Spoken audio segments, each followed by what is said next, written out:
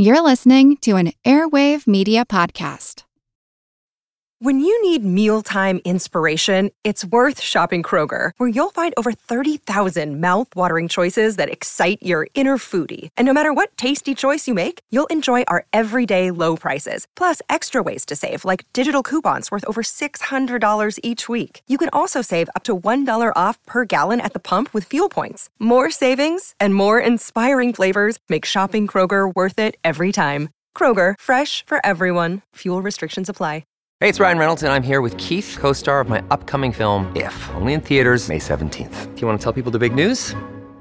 All right, I'll do it. Sign up now and you'll get unlimited for $15 a month and 6 months of Paramount Plus Essential Plan on us. MintMobile.com/switch. Upfront payment of $45 equivalent to $15 per month. Unlimited over 40 gigabytes per month. Face lower speeds. Videos at 480p. Active Mint customers by 531.24 get 6 months of Paramount Plus Essential Plan. Auto renews after 6 months. Offer ends May 31st, 2024. Separate Paramount Plus registration required. Terms and conditions apply if rated PG. This is the Useless Information Podcast.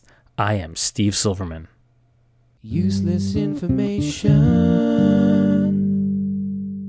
So I thought we'd start today's podcast with a fairly simple history question. Just who was the first man to fly an airplane non-stop across the Atlantic Ocean? Well, most people would respond with Charles Lindbergh, who definitely did fly from New York to Paris starting on May 20th of 1927. But being a teacher, I'd only give you half credit for that answer. That's because Lindbergh was the first to fly an airplane solo across the Atlantic, but he was not the first to do so. Now, the thought of flying over the Atlantic goes back to the beginning of flight itself. That's with the invention of hot air balloons. In 1859, Philadelphia native John Wise made the first attempt in an enormous balloon that he named the Atlantic. Unfortunately, he never did cross the Atlantic. That flight ended with a crash landing in Henderson, New York. Few people know this, but the first to fly over the Atlantic were British aviators John Alcock and Arthur Brown. Taking off from St. John's, Newfoundland on June 14, 1919, the two flew non-stop across the Atlantic and landed 16 hours later in the coastal town of Clifton, Ireland. Although they flew a far shorter distance than Lucky Lindy, they do get the nod for being the first to ever do so. 2 years after Lindbergh's successful flight, 3 men decided that they would become the first Frenchmen to fly across the Atlantic. They planned to do so in a yellow Bernard 191 monoplane that they named the, well, I'm going to mispronounce it, so I'll have my wife jump in here. L'oiseau canari. That's far better than anything I could have said. Anyway, it simply means canary bird. But somehow, when it got translated to English, they called it the Yellow Bird instead. Funding for the flight was provided by Armand Latte Jr., who was the only child of wealthy French hoteliers. He hired Jean Ossolant as the pilot and René Lefebvre as the navigator. Now, Lottie had to settle for being co-pilot of the Yellow Bird since he had been partially blinded in his right eye in an earlier hunting accident. While these 3 men may have dreamed of crossing the Atlantic in the Yellow Bird, the French government had a totally different idea. They placed a major obstacle in their way. That's because due to the great danger of transatlantic flights in the 1920s, the French had banned anyone from attempting to do so. But there was one very big hole in this ruling, and the Yellowbirds team opted to take full advantage of it. Their thinking was that while the French could forbid a plane from leaving French soil to fly over the Atlantic, there was very little they could do to stop a transatlantic flight from landing on French soil. Basically, just go the other way. So, they secretly flew the Yellowbird to England, disassembled the plane, and then they proceeded to crate it up for shipment aboard the SS Leviathan, and they sent it off to the United States. To mark the 2nd anniversary of Lindbergh's historic flight, they chose the same exact date and airport. The Yellowbird would fly out of Roosevelt Field on Long Island on May 29th of 1929. Unfortunately, that commemorative flight would never happen. That's because the weather at Roosevelt Field was awful and the runway just turned into a soggy mush. Keep in mind, this is in the days before paved runways. You see, the plane would be so heavy when loaded with enough fuel to cross the full expanse of the ocean that it was just certain to sink into the mud. On May 23rd, the decision was made to move the Yellowbird to Old Orchard Beach in Maine. This location was thought to be better suited for the transoceanic flight, not only because the beach was made from firmly compact sand, which of course drains well, but the Old Orchard runway length was approximately 50% longer than at Roosevelt Field. At Old Orchard Beach, the Yellowbird would not be the only airplane attempting to cross the Atlantic. There they met up with the Green Flash, another monoplane which was piloted by Americans Roger Q. Williams and navigated by Louis A. Yancey. They were already there awaiting clearance to fly off for Rome. Captain Yancey made it clear that the arrival of the Yellowbird would not hinder their plans in the least. Quote, "We will wait for no one. We have a job to do." This was the start of what was referred to as the first transatlantic airplane race. Could the American team beat the French team across the ocean? Would the smaller and more nimble Green Flash be able to outmaneuver the Yellowbird? Or would the more powerful engine aboard the French aircraft offer its superior air power?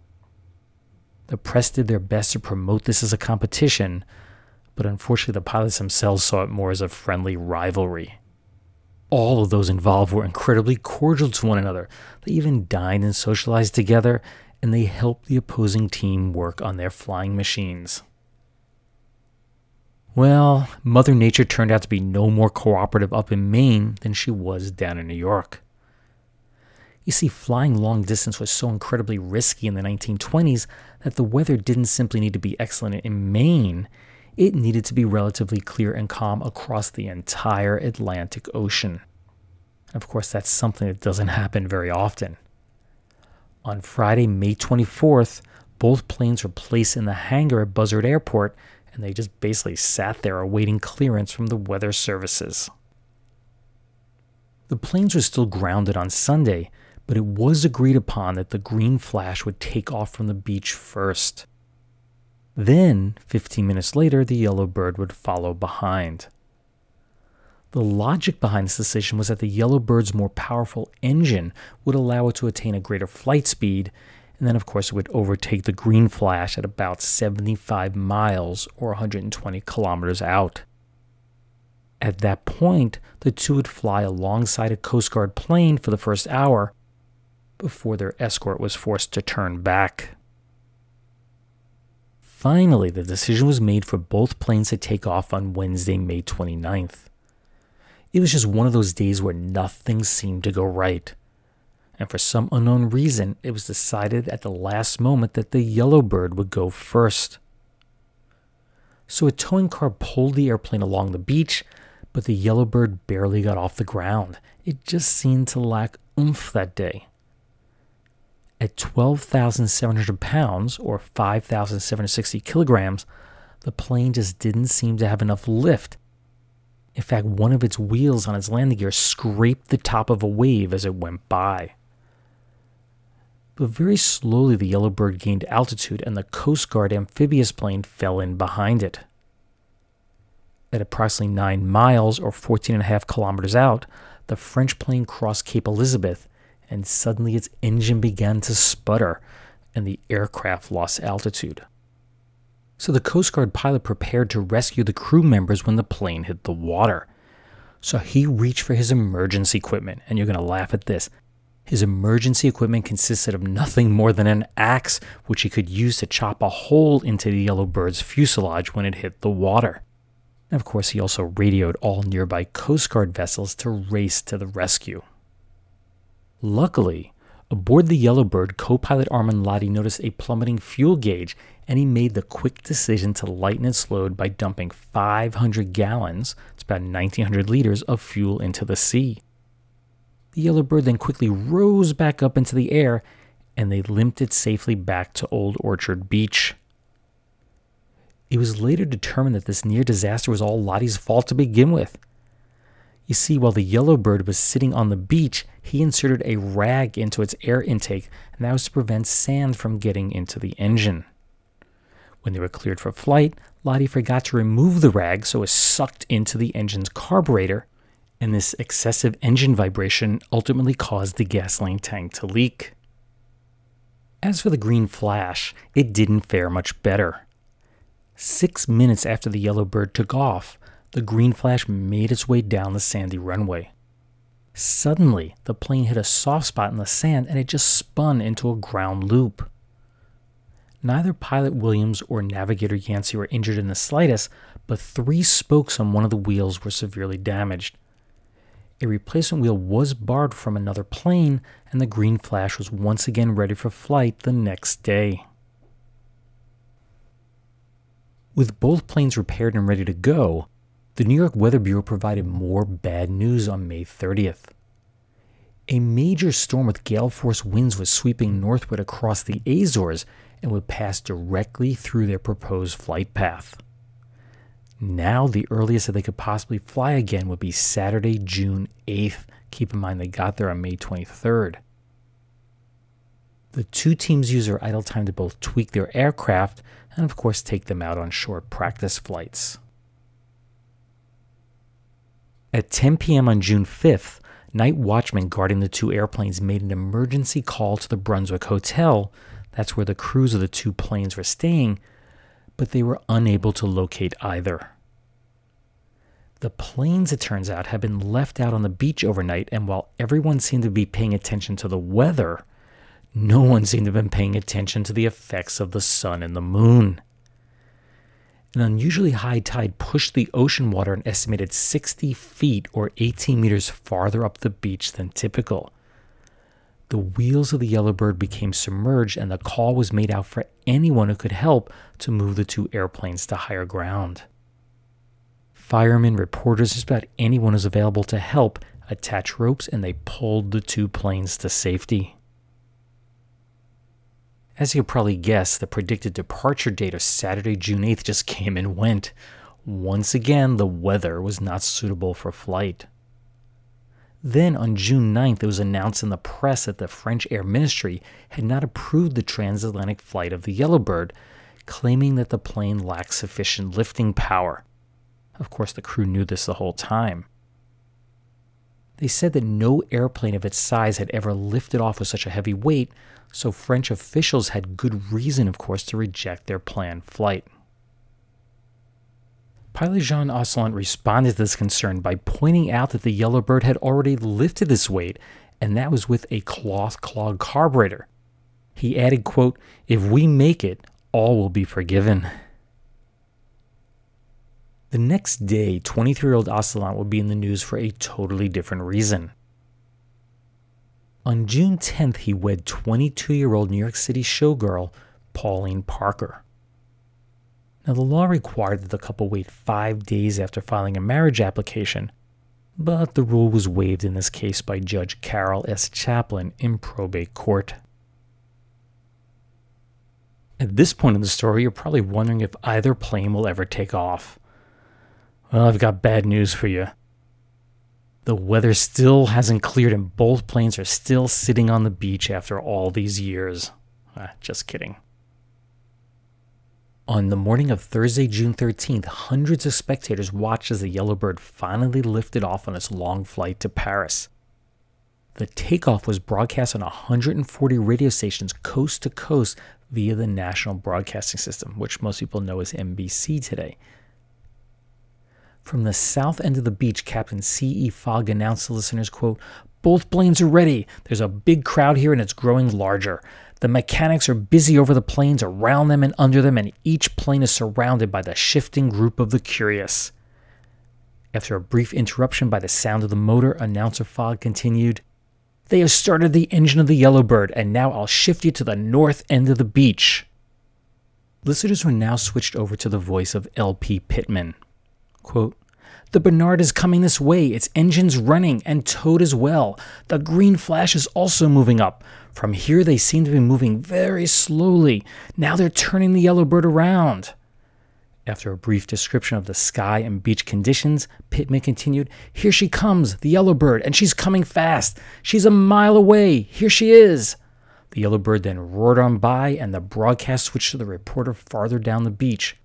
Here she comes like the wind. It's the Yellowbird. She's trying to get off. She's flying 5 feet, 10 feet off the sands. The pilot is turning. They have splashed just before she got off."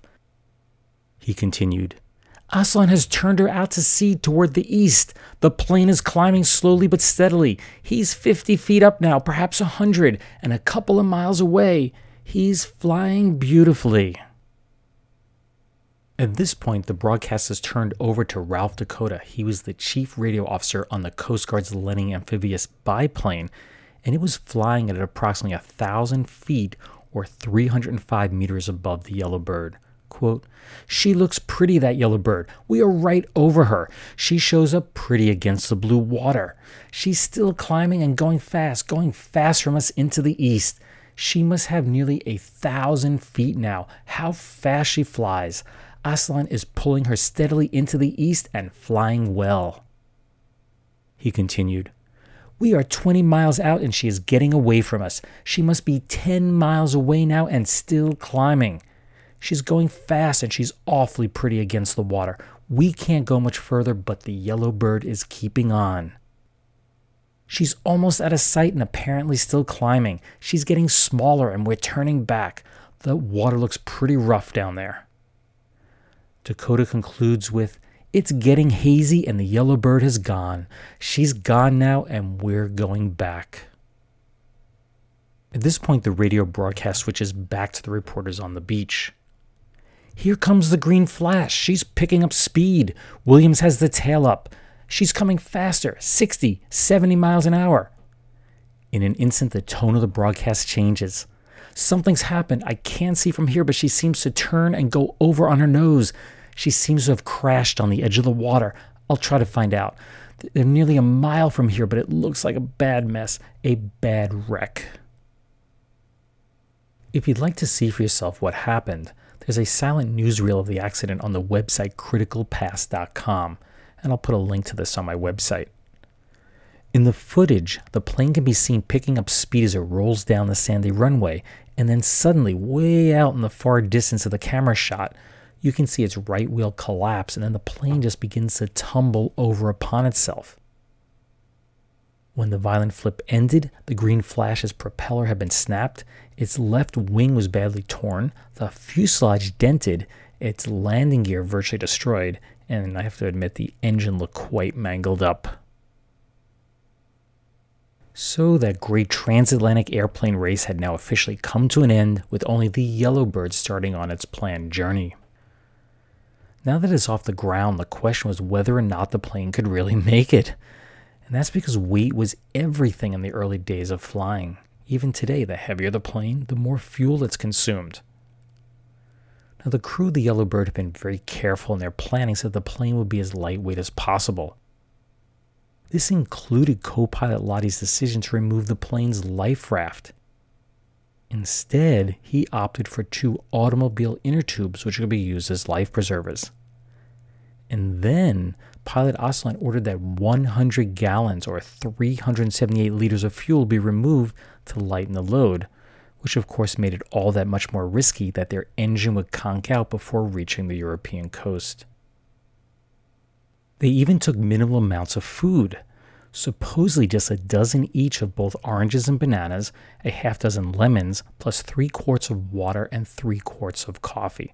And we can probably guess a little bit of alcohol also.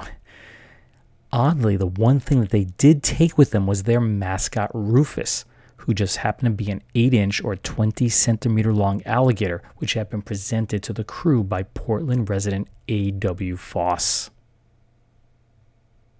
Within minutes of the Yellowbird's launch, a rumor began to spread across Old Orchard Beach that there may be a problem which could potentially doom the flight. Spectators reported seeing a teenager climb through a hatch in the tail of the plane while the French flyers were having their photographs taken up front just prior to takeoff. Several identified the possible stowaway as 18-year-old Portland resident Alan Jordan, but it was later determined that he could not be the person on the plane, if in fact there ever was one. No one could say for sure if this rumor was true or not.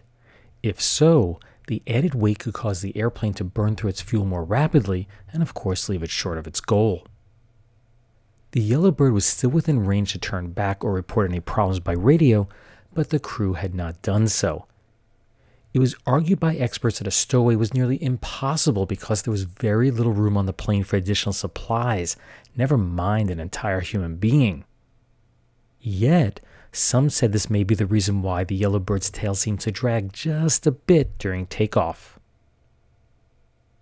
Later in the afternoon, there seemed to be fairly conclusive evidence that someone did indeed hide inside the tail of the plane. Mrs. Morris Schreiber told the press that her 22-year-old son Arthur had left their Portland home, which was located at 526 Washington Avenue. He had left the evening before the launch, and he was dressed in khaki pants and a leather flight jacket. The clothes had been given to him by his older brother, who had served as a pilot during World War I. Just hours after the Yellow Bird took off, J. Wilbur Clark, who was one of Arthur Schreiber's friends, called his family and told him that their son had wanted to accompany the Green Flash on its flight to Rome. But upon realizing that the plane was too small, he opted to jump aboard the larger Yellow Bird. Clark said, quote, "When the plane was ready to go, I rapped near the tail and a rap came back, showing that Schreiber was aboard at takeoff." Hey, it's Kaylee Cuoco for Priceline. Ready to go to your happy place for a happy price? Well, why didn't you say so? Just download the Priceline app right now and save up to 60% on hotels. So whether it's Cousin Kevin's Kazoo Concert in Kansas City, go Kevin, or Becky's Bachelorette Bash in Bermuda, you never have to miss a trip ever again. So download the Priceline app today. Your savings are waiting. Go to your happy place for a happy price. Go to your happy price, Priceline. Arthur left the following note for his parents. "Dear parents, I'm attempting to go on the airship Green Flash. If I succeed in getting on, do not worry for me. I am doing this thing on my own accord and was not influenced by anyone and wish no one to be held responsible for the consequences."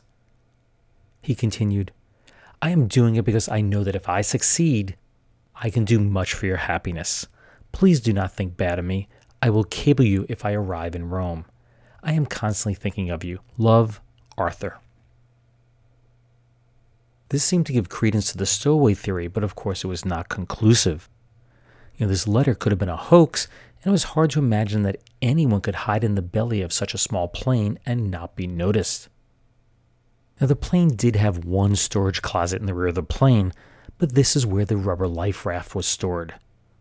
Oh wait, that was removed from the plane just prior to flight. Stowaway or not, the press reported the plane's progress as it crossed the Atlantic. At 10:15 a.m., the Yellow Bird was sighted passing over Matinicus Rock in Maine. At 5:40 p.m., the SS Whitefeld reported that it had spotted the plane approximately 850 miles, or 1,370 kilometers, from the eastern coast of the United States. At 7:30 p.m., the Yellow Bird advised the SS Rochambeau that they had changed course and planned to fly by way of the Azores and the Portuguese coast. That added 600 miles, or 965 kilometers, to its flight path. At 11 p.m., communication with the SS American Farmer confirmed that all was going well. At 1 a.m., that's Friday morning, the SS King City communicated with the Yellow Bird, and at 6 a.m., the crew of the Yellow Bird contacted the SS Niagara when it was approximately 800 miles, or a little under 1,300 kilometers, from the Portuguese coast. At 11:30 a.m., the plane was about halfway between the Azores and Portugal. That's when radio operators in Bordeaux intercepted a message from pilot Ocelot. He expressed concern over strong headwinds that were rapidly causing their fuel supply to dwindle. At 1:40 p.m., the Yellow Bird was 200 miles, or 320 kilometers, from the Portuguese coastline. Upon reaching Europe, the Yellow Bird was running dangerously low on fuel. The plane traveled northward, closely following the shoreline in search of a place to land. At first, nothing seemed suitable until a wide level beach was spotted near Comillas, Spain, and the plane was brought down safely. The Yellowbird became the 11th plane to fly non-stop across the Atlantic, and of course was the first done by a French crew. They set a new record average speed at 105 miles per hour, or 169 kilometers per hour. The 3,128-mile flight, which is a little over 5,000 kilometers, was the longest flown over the ocean up to that point, and it had taken them 29 hours and 52 minutes to complete. The French crew had landed about 160 miles, or 257 kilometers, from the border of France, so you can imagine their disappointment when they later learned that they had about 300 liters of fuel remaining. That was enough for 3 additional hours of flight, which of course would have placed them onto their native soil. Just coincidentally, the crew of the Green Flash, that's Yancey and Williams, they would successfully leave Old Orchard Beach on July 8, 1929. Of course, with the Green Flash out of commission, they had to get another plane, so they flew the Pathfinder and they encountered the same strong headwinds that the Yellowbird did. Once again, they were low on fuel, so they had no choice but to land the plane on the same exact beach in Spain. Of course, there's still one really big question to be answered. Was Arthur Schreiber on board the Yellowbird? Well, the answer to that question became really obvious when 4 men, not 3, emerged from the plane's fuselage. During a 1966 interview, Schreiber described what had happened. The day before the flight, he had accompanied some friends to view the planes at Old Orchard Beach, and one of them bet that none would have the guts to take such a flight, so of course Arthur decided to take that dare. He raced home, put on his brother's flight suit, and returned to the beach to help load the airplanes with fuel and supplies. His plan was to fly on the Green Flash, but the pilot said that there wasn't room for him. The next morning, as volunteers helped push the Yellowbird into position for takeoff, Art pushed on a door handle for leverage, which caused it to turn and open a hatch. It was at that moment that he hopped into the plane, and he looked around for a place to hide, but could only find 2 places to do so. One, of course, was the life raft compartment, and the other housed the airplane's control cables. He opted for the latter, placing himself inside the compartment in such a position so that he wouldn't touch the cables. Quote, I found that I could squat with 2 wires between my legs and with 2 others under my arms. I thought that I'd be able to hold that position for quite a while. Clearly, he wasn't anticipating a 30-hour flight. About 20 minutes into the flight, Art decided it was time to make his presence known. Quote, because I had no experience, I thought it was still on the ground warming up the engines. So I thought this was adventure enough and that I could get out while I could. He continued, when I crept forward through the second door, there was the navigator, Armand Lottie Jr., with his back to me. He couldn't hear me because of the terrible noise of the engines. I opened the hatch to jump out and was aghast to see nothing but ocean below. Well, there was nothing else to do. I had to present myself. Lottie was very surprised when I tapped him lightly on the shoulder. Shortly after the plane had made its successful landing in Spain, Ocelot told the INS, that's the Independent News Service, that, quote, the tail of the plane felt unusually heavy, and I found that I had to get the motor roaring at full speed before the plane could leave the ground. The trouble mystified me considerably, but I was determined to keep on if possible. About 20 minutes after we had left Old Orchard Beach behind us, I was amazed to see a man crawl from the tail of the plane, where he had hidden himself before takeoff. He continued, my first feeling was of utmost anger, and I felt like throwing him overboard into the Atlantic. Lottie told the New York Times, quote, we looked at him and realized that it was he who had added the weight to the Yellowbird, and our feelings, well, they weren't precisely friendly. He added, he made himself useful for the rest of the trip, and now we count him as one of us. Lottie also described a harrowing incident that occurred about 5 hours into the flight. For the first 2 hours, their fuel came from storage tanks in the wings, and then they switched to the reserve tanks, which they anticipated would last another 4 hours. Their flight nearly came to an end when those reserve tanks emptied sooner than was expected, and the motor just suddenly stopped. Lefebvre and Lottie raced to open the valves to another fuel tank, and luckily, the momentum of the propeller had kept it spinning, and as soon as the first drops of fuel entered the combustion chamber, the motor just roared back to life. As the plane sat on the beach in Spain, mechanics worked to get it tuned up so that the Yellow Bird could be flown back to France. The biggest problem was that the beach at Comillas could not handle the weight of the plane when it was loaded with fuel, so a pit stop would need to be made along the way.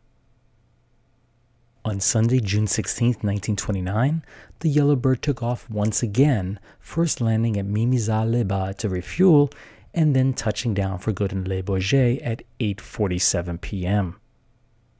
The aircraft carried not just the original crew of 3, but also the stowaway Schreiber and their mascot Rufus. All received international press coverage, but Arthur Schreiber was now a celebrity. Anticipating this would occur, Lottie said, quote, "I made Schreiber sign a rude contract aboard the plane, providing a 50-50 split of all newspaper earnings with Ossellant and Lefebvre." What is most surprising was that the Yellow Bird's crew never blamed Schreiber for their failure to reach French soil. While his added weight may have played a small part, they attributed their inability to do so on a strong headwind that slowed the plane down, and of course being slightly off course when they landed. After landing at Le Bourget, Lottie was quoted as saying, "We thought we were over France when we landed." He added, "We were most surprised when the first men we met spoke no French." While in Paris, all 4 men attended banquets and celebrations. And since Schreiber had no place to stay, Lottie's father put him up free of charge in his hotel. Then on Thursday, June 20th, Arthur Schreiber boarded the SS Leviathan. That's the same liner that had brought the Yellow Bird to the United States, and he set sail for home. A newspaper syndicate paid him $2,500, that's about $35,000 today, for his story, and he used his advance to pay for his ticket home. And as agreed, the remainder of the money was split with the crew of the Yellow Bird. Back home in the United States, Arthur was made out to be a hero, while the French press just wasn't as kind. Supposedly the word imbecile was printed most frequently. Schreiber responded to this criticism by stating, quote, "Well, perhaps they are right. I did not consider the seriousness of the situation. I only went for the thrill. I do not regard myself as a hero and never made such an absurd statement that my ambition was to become the second Lindbergh. I only did what I think the average American boy would have done if he had had the opportunity." On July 15th, it was announced in Billboard magazine that Arthur Schreiber had been signed by Burt Jones in New York to manage his career in vaudeville. It was never to be, though. On September 23rd, Arthur was critically injured in Newburyport, Massachusetts, while he was traveling as a passenger in a car owned by his father, but driven by 25-year-old Maurice Stress. Schreiber did recover, only to crash his car into another on December 29th in Providence, Rhode Island. He was charged with driving in a reckless manner and had his driver's license temporarily suspended. Fast forward to Thursday, June 11th, 1959. That's when Schreiber received a surprise phone call from René Lefebvre, who is now an executive at Air France. With the 30th anniversary of the Yellow Bird's historic flight just a couple of days away, Air France decided to give Arthur a 4-day, all-expense-paid trip to Paris to celebrate.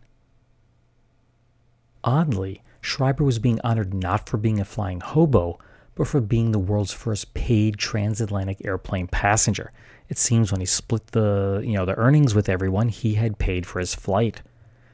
He was assured that co-pilot Lottie would also be there, but sadly pilot Jean Ossellant had died when his plane was shot down by enemy aircraft on May 7th, 1942.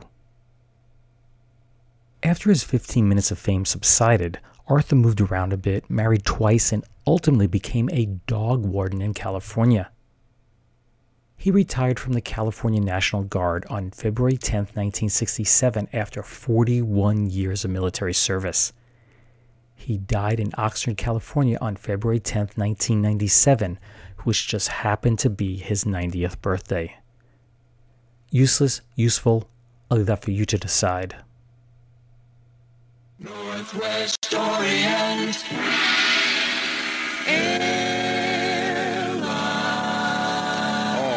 And if you're planning a trip to Seattle or Portland, plan to fly Northwest Orient. Ask for a reservation on the flight that leaves Dulles International every evening at 6:15. And it'll take you non-stop right to Seattle. You'll arrive there at 8:30 their time. And on the way you just relax and enjoy one of the lavish full-course dinners that Northwest is known for. From Seattle, this flight continues on to Portland, arriving there before 10 o'clock. For reservations to the Pacific Northwest any evening at 6:15, just see your travel agent or call Northwest Orient. Northwest Orient Airlines. That radio commercial for Northwest Orient Airlines aired in 1970. It is part of the Classic Airliners and Vintage Pop Culture collection of videos on YouTube. Colonel Louis Hotchkiss Britton formed Northwest Airways on September 1st, 1926. Since passenger flight was still in its infancy, Northwest's focus was on hauling mail between Minneapolis and Chicago. Passenger flights began on July 5, 1927, when pilot Charles Speed Holman transported 2 passengers to Chicago. A total of 106 passengers were carried during that first year. On April 16, 1934, the company officially changed its name to Northwest Airlines Incorporated and introduced service to East Coast destinations. In 1931, Northwest sponsored Charles and Ann Lindbergh on a test flight to Japan via Alaska, tracing out the Great Circle route over the Pacific. They used this route to deliver soldiers and cargo to the Aleutian Islands, Canada, and Alaska during World War II. Once the war was over, Northwest began direct scheduled service between the United States and Tokyo. Flights were soon added to Seoul, Manila, and Hong Kong, so the company started advertising under the moniker Northwest Orient Airlines, even though it never really changed its name from Northwest Airlines. On April 14, 2008, Northwest Airlines was merged into Delta Airlines. In 2010, the Northwest name had been completely phased out. So here's a question for you. For many years after the Wright brothers made the first powered flight on December 17, 1903 at Kitty Hawk, airplanes were mostly experimental and designed to push boundaries. But clearly at some point, someone came up with the bright idea of charging passengers to fly. Do you know when the first commercial airline was started? If you can get within 5 years of the actual value, I will consider you to be correct. So hang around for a few minutes and I'll let you know the answer to this question. In other news, here are a few stories from the past that all have something to do with today's topic, flight. When Lieutenant Louis J. Connors was given the okay by the control tower operator in Chicago on April 30th, 1938 to take off in his Army BY-9 monoplane, nothing initially seemed out of the ordinary. That was until the air traffic controller noticed something attached to the outside of the plane. No, he couldn't believe what he was seeing, so he grabbed some binoculars. Yeah, he wasn't crazy. There was a man clinging to the outside of the plane as it approached nearly 1,000 feet or a third of a kilometer in altitude. He frantically radioed Lieutenant Connors, quote, "You have a passenger astride the fuselage. Please set down." Connors immediately circled the aircraft around and made a smooth landing. And that's when Private First Class Frank H. Krebs let go of the airplane and fell to the ground, his fingers white from the firm grip that he had on the smooth fuselage. Krebs summarized for the press what had happened. Quote, "There was a passenger on that ship headed for St. Louis. he had forgotten to sign the required papers releasing the Army from responsibility during the flight. I grabbed the releases and ran for the plane. I just stepped on the wing when the control tower gave Lieutenant Connors the signal to take off. I was too startled to jump until too late. My one chance was to slide onto the fuselage. I did that, and I'll bet no cowpuncher ever rode a Bronco with more determination. Next time, I hope they'll give me a saddle.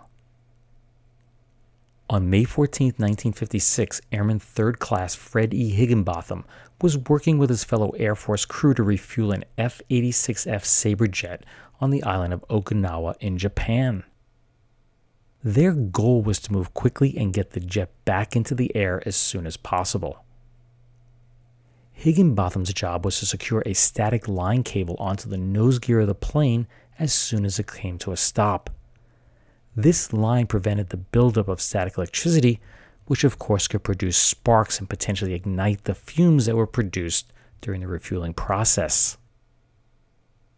Now, the Air Force did have strict rules in place that prohibited anyone from getting too close to the intake duct of the fighter jet's engine. And since this was their last servicing job for the day, the crew was anxious to get the job done. As part of the post-flight procedure, the pilot advanced the throttle to 65% power, which he was supposed to do for a period of 2 minutes before shutting the engine down. Just as this was happening, Higginbotham felt the tug of the jet's intake on his back, but he continued to hold on to that static cable. He didn't realize it at the time, but he had gotten too close to the engine's intake. Then suddenly his hat was pulled off his head and Higginbotham instinctively turned around to grab it. The next thing you know, he was flying through the air and was sucked right into the jet engine. One would have expected Higginbotham to have been torn to shreds by the blades of the engine, but that didn't happen. Instead, he was stopped by the engine's power takeoff case cover, which projected outward from the blades in a cone shape. He used all his might to keep away from the whirling blades, which were just 6 inches or 15 centimeters from his head. Another day is here, and you're ready for it. What to wear? Check. Breakfast, lunch, and dinner? Check. Planning for what's next and how to save for it? That's where Bank of America can help. For your financial to-dos, Bank of America has experts ready to help get you closer to your goals. Get started at one of our local financial centers or 24/7 in our mobile banking app. Find a location near you at bankofamerica.com/talktous. What would you like the power to do? Mobile banking requires downloading the app and is only available for select devices. Message and data rates may apply. Bank of America N.A., member FDIC. About 30 seconds after the pilot advanced the throttle, he felt a bump in the engine's operation. He also spotted a mechanic frantically waving a rag in the air to get his attention. Well, that worked. The pilot immediately cut power to the engine and the rotors began to slow down. Just as Higginbotham started to back out of the engine, someone grabbed his legs and pulled him out of the engine completely. Amazingly, he still had that static cable in his hands, although it was wrapped twice both around his waist and his legs. Later investigation determined that the cable had become fully extended when Higginbotham was sucked into the engine, and it most likely saved his life. Higginbotham's injuries were minor. He had some cable burns and minor abrasions, but that's about it. He was released from the hospital and was back on the job the very next day. And lastly, on June 13, 1963, comedian Milton Berle was performing in a Houston, Texas nightclub when he decided to introduce astronaut Lieutenant Commander Jerry Clayton to his audience. Now, perhaps you've never heard of an astronaut named Jerry Clayton. Well, you're not alone.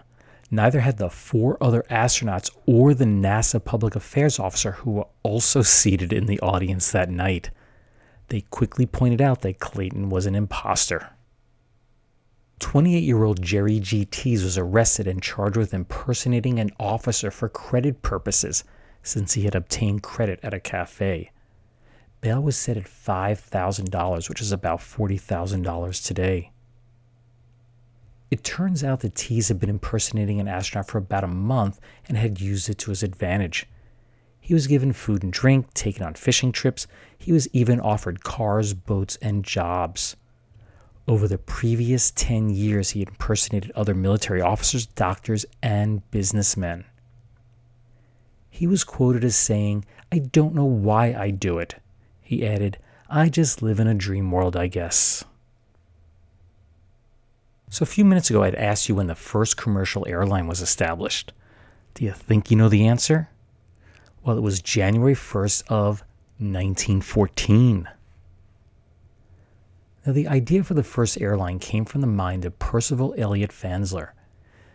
Fansler was the sales manager for the Jacksonville branch of a tractor company when he came across an article describing a 1912 long-distance flight from Omaha to New Orleans.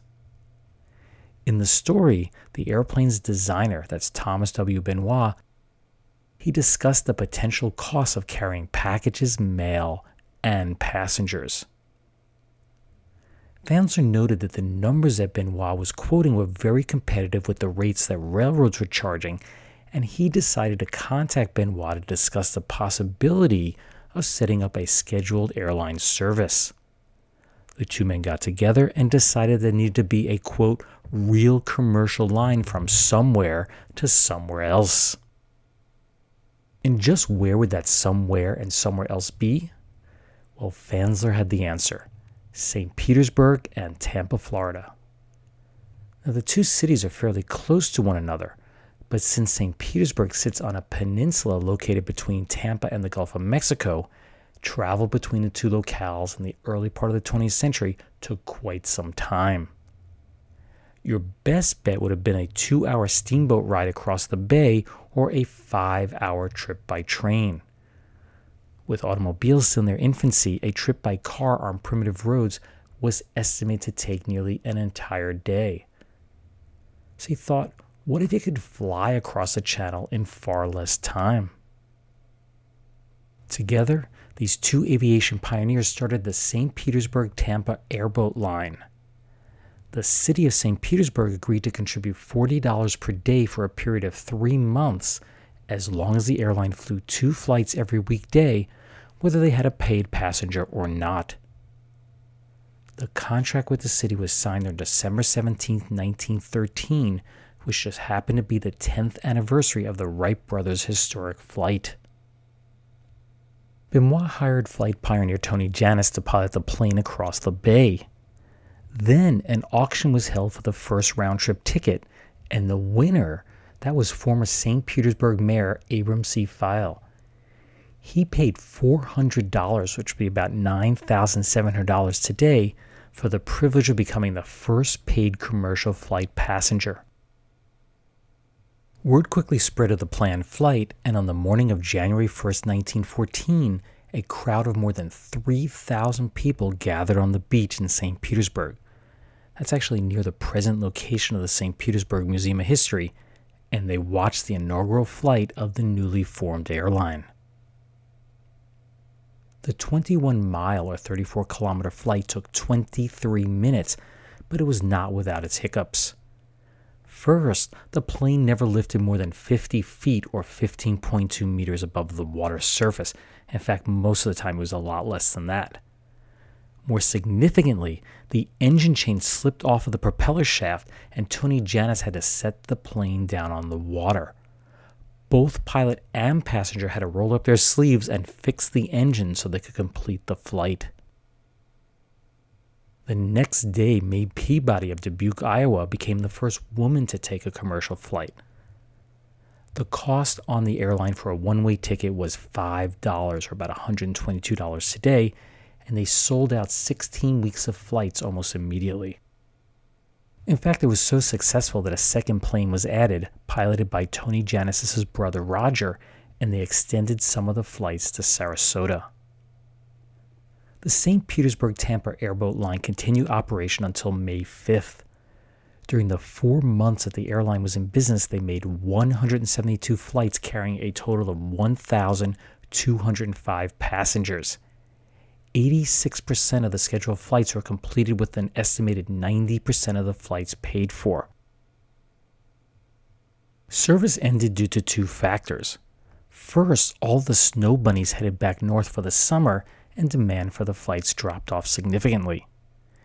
and since the city's funding had expired, running the airline was no longer profitable. So while the airline was dissolved, it did prove for the first time that airline service could be practical, reliable, and most importantly, safe. Sadly, nearly all those involved met untimely deaths within a short period after this historic flight. Pilot Tony Janis was killed on October 12, 1916 while training 2 Russian pilots and crashing into the Black Sea. His brother Roger was killed while flying an air patrol over France on September 4, 1918. And airplane designer Benoit died on June 14, 1917 in a freak accident. He was stepping off of a streetcar in Sandusky, Ohio, and he struck his head against a utility pole. As for the historic plane that he designed, it didn't last much longer either. It was sold off and was destroyed after crashing into Pennsylvania's Conneaut Lake. That first passenger file succumbed to cancer at age 55 on November 1st of 1922. As for the man who thought up the idea of a commercial airline, Percival Fansler, he practiced as an engineer for multiple companies before becoming the editor of a technical journal in New York City. He died in 1937 at 56 years of age. Well, that brings another episode of the Useless Information Podcast to a close. Make sure you subscribe to this podcast using your favorite podcast application. Most people use iTunes, and then you'll be sure to receive future episodes as they come out. Thanks again for listening, and I hope you tune in the next time. Bye. All you need is a few minutes to start your day off with something historic when you listen to the This Day in History podcast. Every day there's a new episode for you to listen and learn about what happened that day way back when. So listen and subscribe to This Day in History wherever you get your podcasts. That's This Day in History wherever you get your podcasts.